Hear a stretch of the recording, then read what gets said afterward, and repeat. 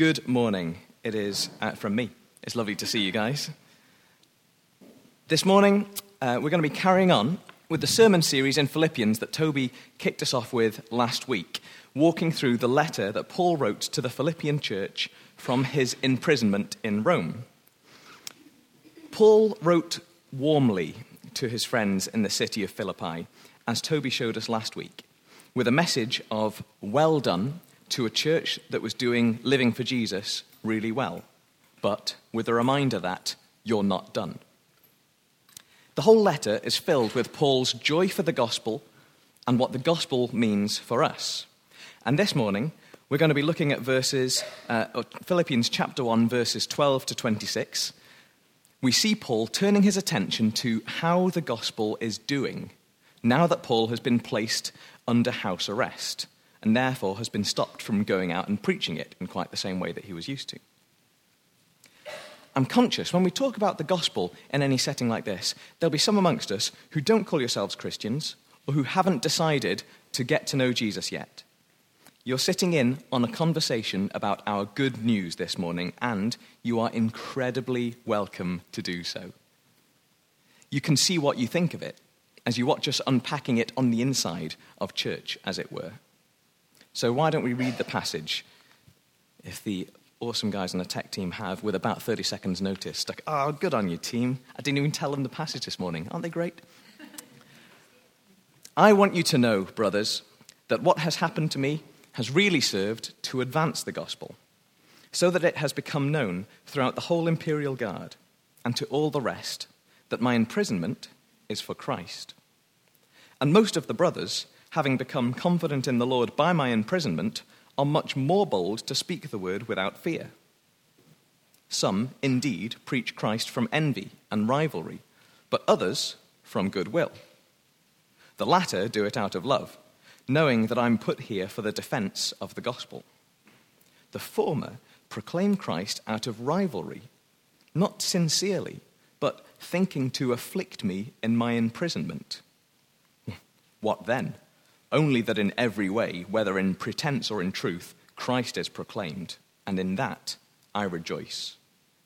Yes, and I will rejoice, for I know that through your prayers and the help of the Spirit of Jesus Christ, this will turn out for my deliverance, as it is my eager expectation and hope that I will not be at all ashamed, but that with full courage, now as always, Christ will be honored in my body, whether by life or by death.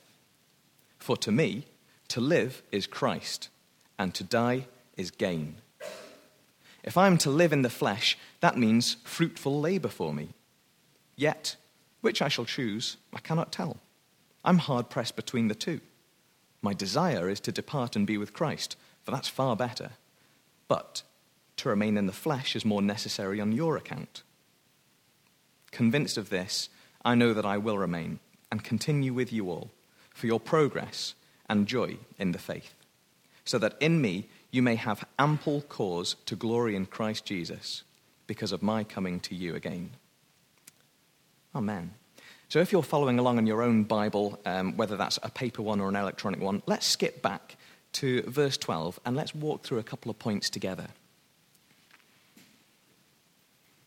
Verse 12 begins, I want you to know, brothers. Paul's concern in this whole letter is for his friends and for their anxiety, not for his own circumstances. His concern is for their anxiety, firstly, for his well-being. He's under house arrest. Roman prisons aren't particularly glorious places, and Roman prisoners weren't treated like five-star hotel guests. But not only for his well-being, he's concerned for their anxiety for the success of the gospel, as the second half of verse 12 points out.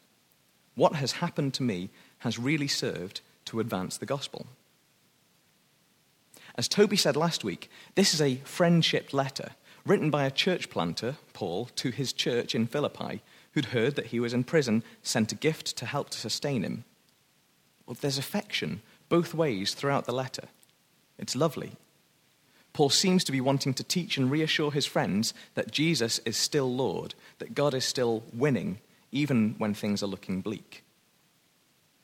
Writing as a prisoner, under house arrest, under a possible death sentence, If this sort of thing happened to a church leader, you might be right in thinking that that was the end of that church. It could be hard to see how a church might recover from such a fatal blow. And in the first 30 years after Jesus' death and resurrection, with mostly small, fledgling churches starting up here and there, to take out one of the main travelling church planter wouldn't just spell the end for a church, it could spell the end for the church, capital C, all of Christianity. It could be the end for the gospel, or certainly the gospel continuing to spread. So hearing that Paul was in prison, the Philippians could have been forgiven for fearing, well, this is it for Christianity, for the gospel. And so, Paul not just reassures them that the gospel mission is still go, but that it's stronger than the stuff that comes against it. God will not only prevail despite difficulties, but he'll use them to advance the gospel. Verse 13 unpacks that a bit more. It's become known throughout the whole imperial guard and to all the rest that my imprisonment is for Christ. You know that saying, when life gives you lemons, make lemonade? I think Paul might have said, when life gives you prison, make Jesus known to prison guards. It wouldn't be my number one strategy, personally, in sharing the gospel, to wander into a town to try and get myself arrested and to look for the G4S team. It probably wasn't Paul's. Considering what a strategist Paul can seem to us, he also seems excellent at rolling with it. Going with God's plan, even when Paul can't see what that plan is, or even can't see whether there is a plan. If you remember in Acts chapter 22, we won't go there this morning, but just to stick a pin in this for you, Paul finds himself seeking the protection of the Romans from the religious leaders around him who were trying to execute him. He probably wasn't desperate for that protective custody to turn into a lifelong imprisonment and a threat of death. But when that's the situation he found himself in, he looked for opportunities to share Jesus in it. The final verse of the book of Acts leaves us with Paul under his house arrest in Rome, saying this. If you do fancy going to Acts 28:31, that'd be amazing. Boldly and without hindrance, he preached the kingdom of God and taught about the Lord Jesus Christ. Acts 28:31. That's the final verse in the book of Acts. That's where the history of the New Testament ends. You're amazing. Verse 31, would that be all right? Acts 28 on verse 31? I gave you no warning for this whatsoever, so you nailed it. Amazing. Boldly and without hindrance, proclaiming the kingdom of God and teaching about the Lord Jesus Christ. That's where the history book of the New Testament leaves Paul. Everything else that we know after that is letters. So the last kind of recorded, this is the event, leaves us zooming out away from Paul in Rome, doing his best to make Jesus known from his house arrest, from his prison.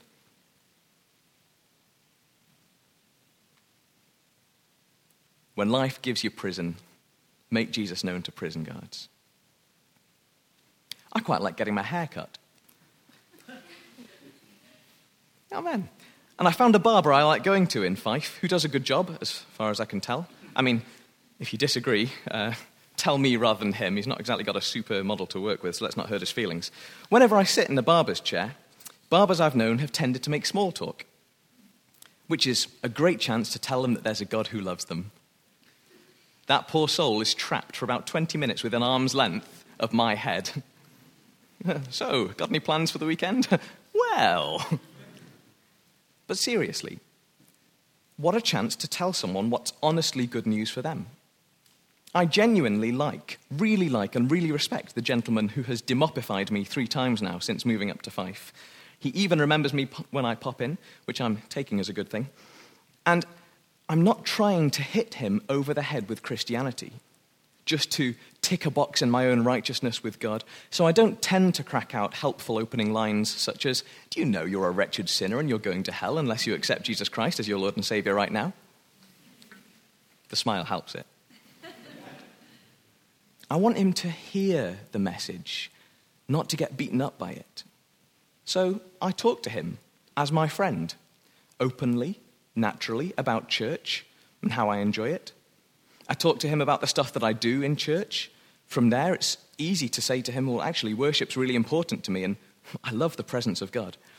And I can talk to him about how God speaks today in words and pictures, how we've seen God heal people.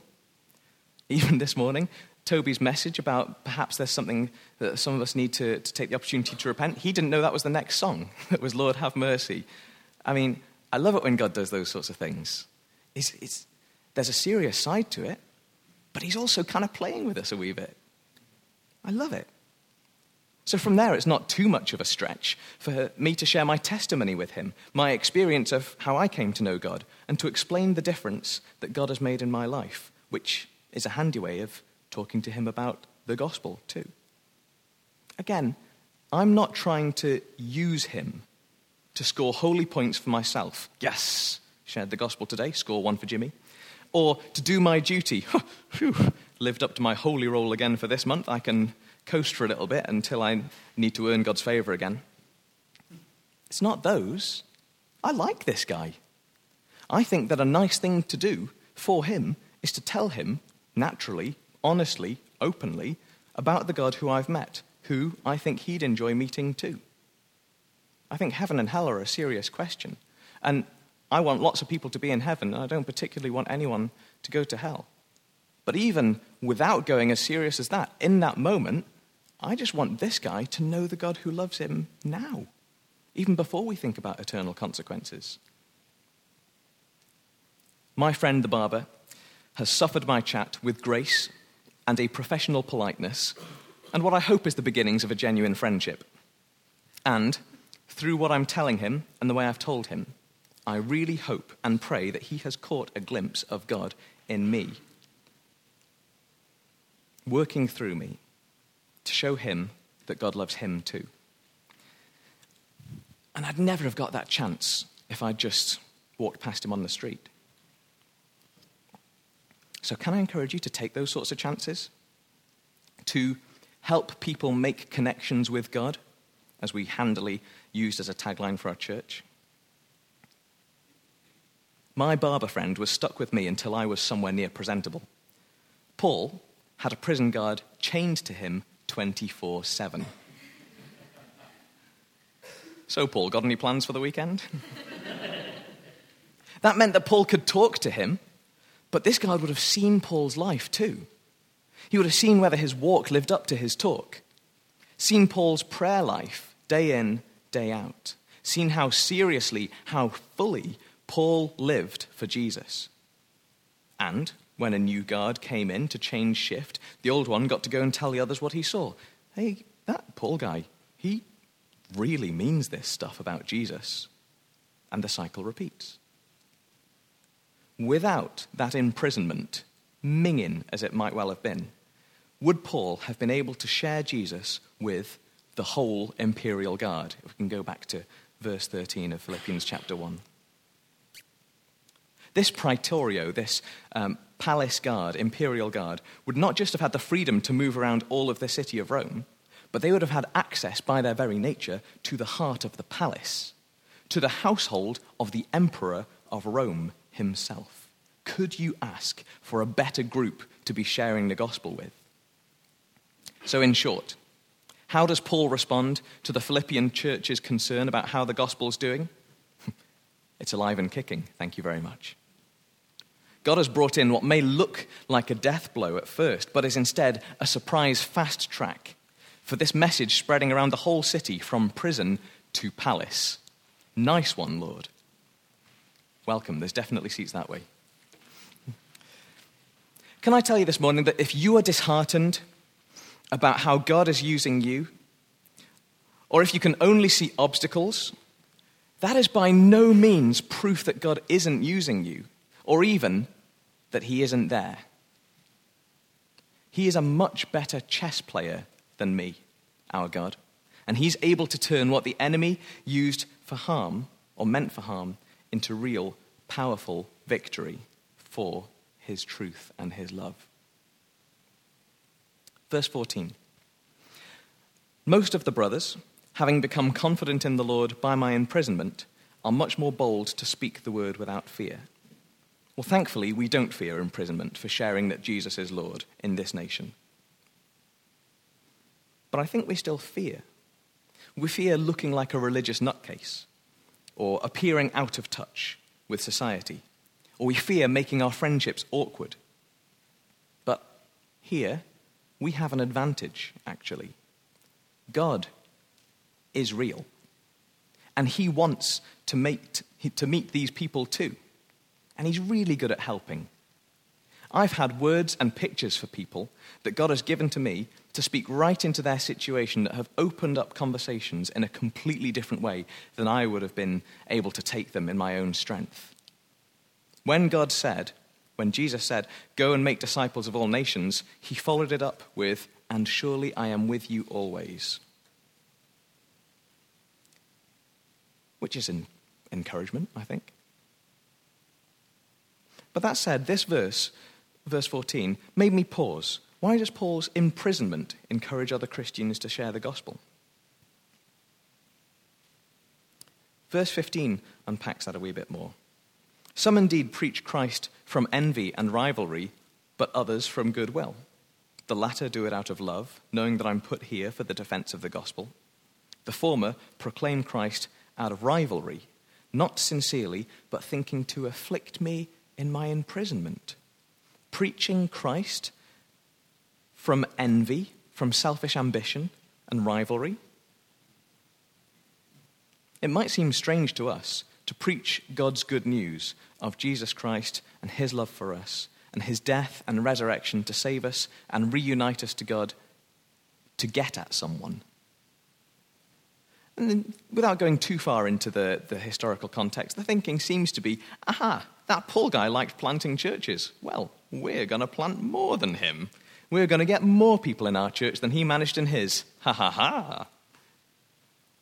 They've got Paul completely wrong. This isn't Paul's gospel. It's God's. And Paul's attitude here seems to be, if you're preaching the key message of who Jesus is and what God has done for you, then go right ahead. Even if you're preaching it differently to how I would. Even if you maybe emphasize different bits. Whatever, so long as people are getting to know Jesus. Now, there may well be some of us who would say, wait a minute, I want the real gospel to be preached, not the way that church preaches it. I want people to get to know God the right way, the way I tell people, which I get. I can sympathize with wanting people to hear the full truth about something so important. But here's the thing. We're not recruiting for a belief club where people join up to a social group based on having the right checklist set of ideas. We are trying to connect people with a living God, to help them into a relationship with a real, living, loving Father who isn't passive. God is active in speaking, in working in people's hearts. So I'm glad to hear of churches introducing people to Jesus, even if I don't agree with every bit of their theology, because I trust God to meet people, to introduce and reintroduce himself, actually. So for Paul, the questions and the contested issues aside, the important thing is get people introduced to Jesus. The rest of the stuff, secondary to that relationship getting started. And I trust God to be active in revealing himself. This introduction, this is a message of joy, a message of delight. That there is a God who loves you so much that he isn't content to let you sit in your self-made mess, but wants to fix this broken world and the broken relationship we have with him. And so, God the Father commissioned God the Son to be born as a person, fully human and fully God, to live, to teach, to heal, and to die, and then to be raised to new life, so that our sins, our separation from God, could be removed from us, so that the relationship between God and humanity could be reset. And God the Father commissioned God the Holy Spirit to meet with us, even us here today, to apply that truth to us and to bring us into a loving, restored relationship with him. It turns out he's a good, good father. A relationship where he continues to speak, where he continues to bowl us over with his loving interest in our little lives, and where we continue to see people healed by his power as we see his kingdom come bit by bit and awaiting the delight of having him come fully in great glory. I think that message is exciting. I think it's a wonderful thing because having a relationship with God, a real meeting with the God of this universe, is an astonishing thing. And I want to tell people about it. I want to share it because it's great. I want people to be reunited with God for their sakes. If a bakery in town decided to have a free fudge donuts Friday, other donuts are available, but honestly, I don't know why. Wouldn't you message all of your friends to tell them? Or if lawyers for a long-lost rich uncle were trying to get in touch with your mate to give them a huge pile of cash from his will, wouldn't you beat your friend's door down to get that message to them, even if the will said that you couldn't have a penny for doing so yourself? Wouldn't you do it for your friend? But this is more than that. This isn't just about getting stuff, no matter how great fudge donuts are. This is about restored relationship. Maybe it's not a long-lost rich uncle. Maybe it's an estranged mum or dad, a husband or wife, a friend of a friend of yours who's desperate to be reconciled, having been separated for too long by circumstances outside of their control. There's not just a fat check waiting for them. If they get back in touch, there's love. There's a relationship that will transform their life if they let it, just waiting for them. If you cared for your friend, you'd surely tell them about your discovery. Tell them what's waiting for them. The reason I tell people about Jesus is that he's amazing. That he's the best person I've ever known. That discovering him was the best thing that ever happened to me. Sorry, sweetie. And I want my friends and everyone I meet to be reunited with their Heavenly Father, with our Heavenly Father, to join the family. I think it's a pretty handsome family too. How could I not want that for them? I tell them because God loves them, because me telling them is me loving them. Paul, a man who had a powerful relationship with God and who'd been given the mission of sharing God's truth with people, wanted as many people as possible to know Jesus. To get to know God, Father, Son, and Holy Spirit. Whether the person introducing God to you was keeping tally for Paul's mission or against Paul's mission, that didn't matter. Of course it didn't matter. This was about people getting reintroduced to the God who loves them. You tell people about what God's done for them through Jesus, I'll celebrate it. Or, as Paul actually says, Christ is proclaimed, and in that I rejoice. It's verse 18. Yes, and I will rejoice, for I know that through your prayers and the help of the Spirit of Christ Jesus, this will turn out for my deliverance. As it is my eager expectation and hope that I will not be at all ashamed, but that with full courage, now as always, Christ will be honored in my body, whether I live or die. Whether by life or by death. For to me, to live is Christ, and to die is gain. First observation about this bit. Paul believes the gospel. Paul believes this stuff. How often might we shy away from sharing the gospel or telling people about heaven because when it comes down to it, deep down, we're not actually sure it's real. Or from telling people that there's a mighty God who loves them and can help them because actually, some days, that's not what we feel to be true. If that's how you feel, I understand it. But I'm convinced he is real, you'll be pleased to know. That he is as good as we read, speak, and sing about. And that he really does want to change people's lives for the better. Because I'm convinced of that, I'm much more at ease in telling other people God's good news message. I mean, if you're not sure it's true, then not only is it slightly weird and hypocritical for you to share it out of some sense of awkward duty, but the person you're talking to will probably smell that a mile off, and that serves to undermine the message you're sharing somewhat. If you are in that place today, where you're just not secure in knowing that Jesus is Lord and that he loves you, that's okay. Welcome. You are warmly welcomed here. We invite you to belong here, even before you might believe everything that we do about Jesus. As we often say in the Vineyard movement, you just receive. You come and see what of God you see. You get to know God yourself. Listen, take notes, ask questions where you disagree or where you're not sure. Come forward and try being prayed for when we offer that, to see if God shows you anything. You are welcome. Whether you're new this morning or whether you've been here since day one and you're just going through a rough patch, you are welcome to belong here and to just receive from God through us, even if you're still working out if there is a God to receive from. Back in verse 18, Paul turns his attention to his own circumstances, not for vanity.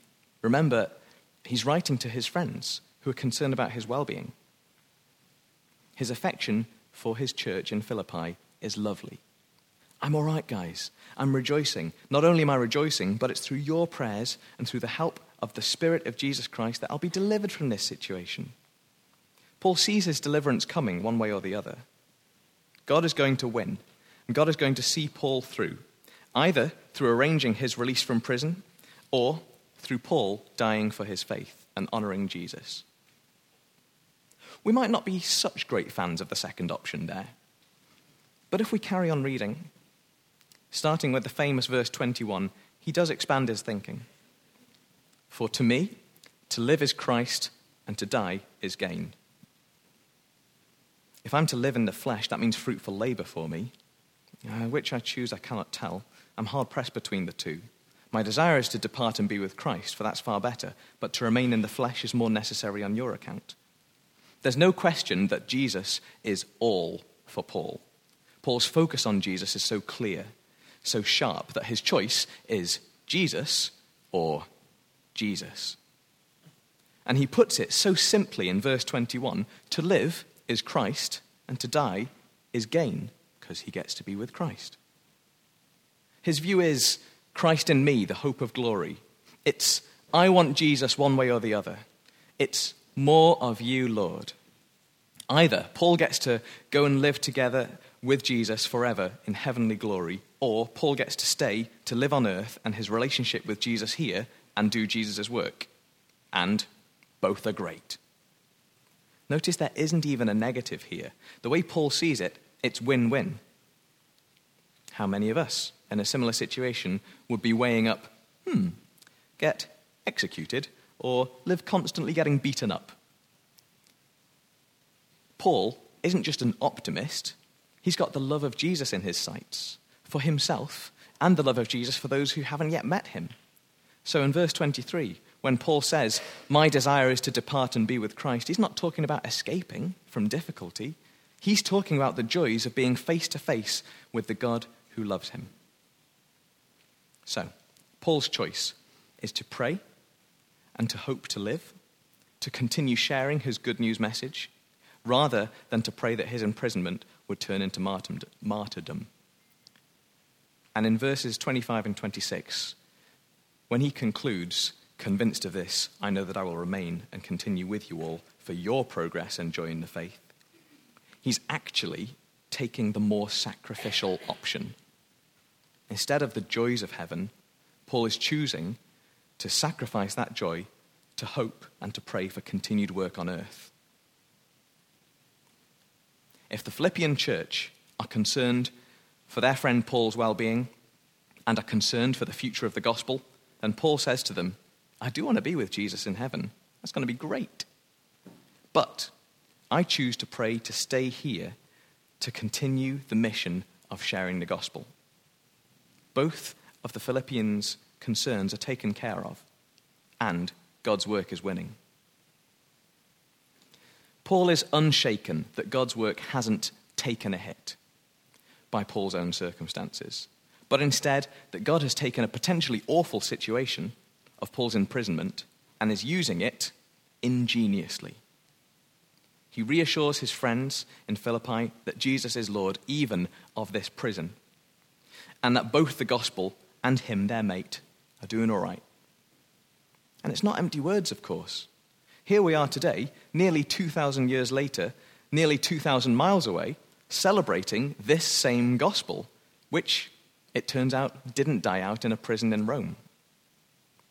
Paul rejoices that Jesus is Lord. He rejoices that Jesus' lordship is being preached. And I think his perspective is a challenge to us. Let me leave you with two questions. Are we, as verse 14 puts it, bold to speak the word without fear? Are we preaching Christ out of love? If the answer to either of those questions for you is no, then I'm not beating you up about it. But I do want to remind you of what an amazing God we have, and what amazingly good news we've been given to gift to those around us. So why don't you stand and I'll pray for you.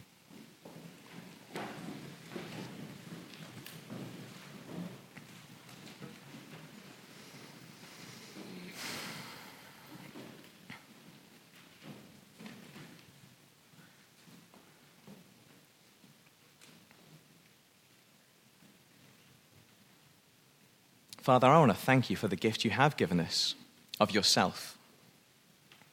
I want to thank you for the gift of that news to share that you've given us so that we can share your joy and share your delight with those around us. I want to thank you, Lord, for what you're doing in each of our lives here this morning. The work that you're already up to in drawing us closer into you. More of that, please, Lord. Would you wash away, like a tide on a shore, our resistance to you. And Lord, would you give us joy about the gift of your good news to share? Not pressure, not negative expectation, but would you remind us how good you are? Come, Holy Spirit, and would you bring refreshing, I pray, to our mission, to our representing you, and just to ourselves. Your peace, Lord, I pray. Your refreshing, I pray. Come, Holy Spirit.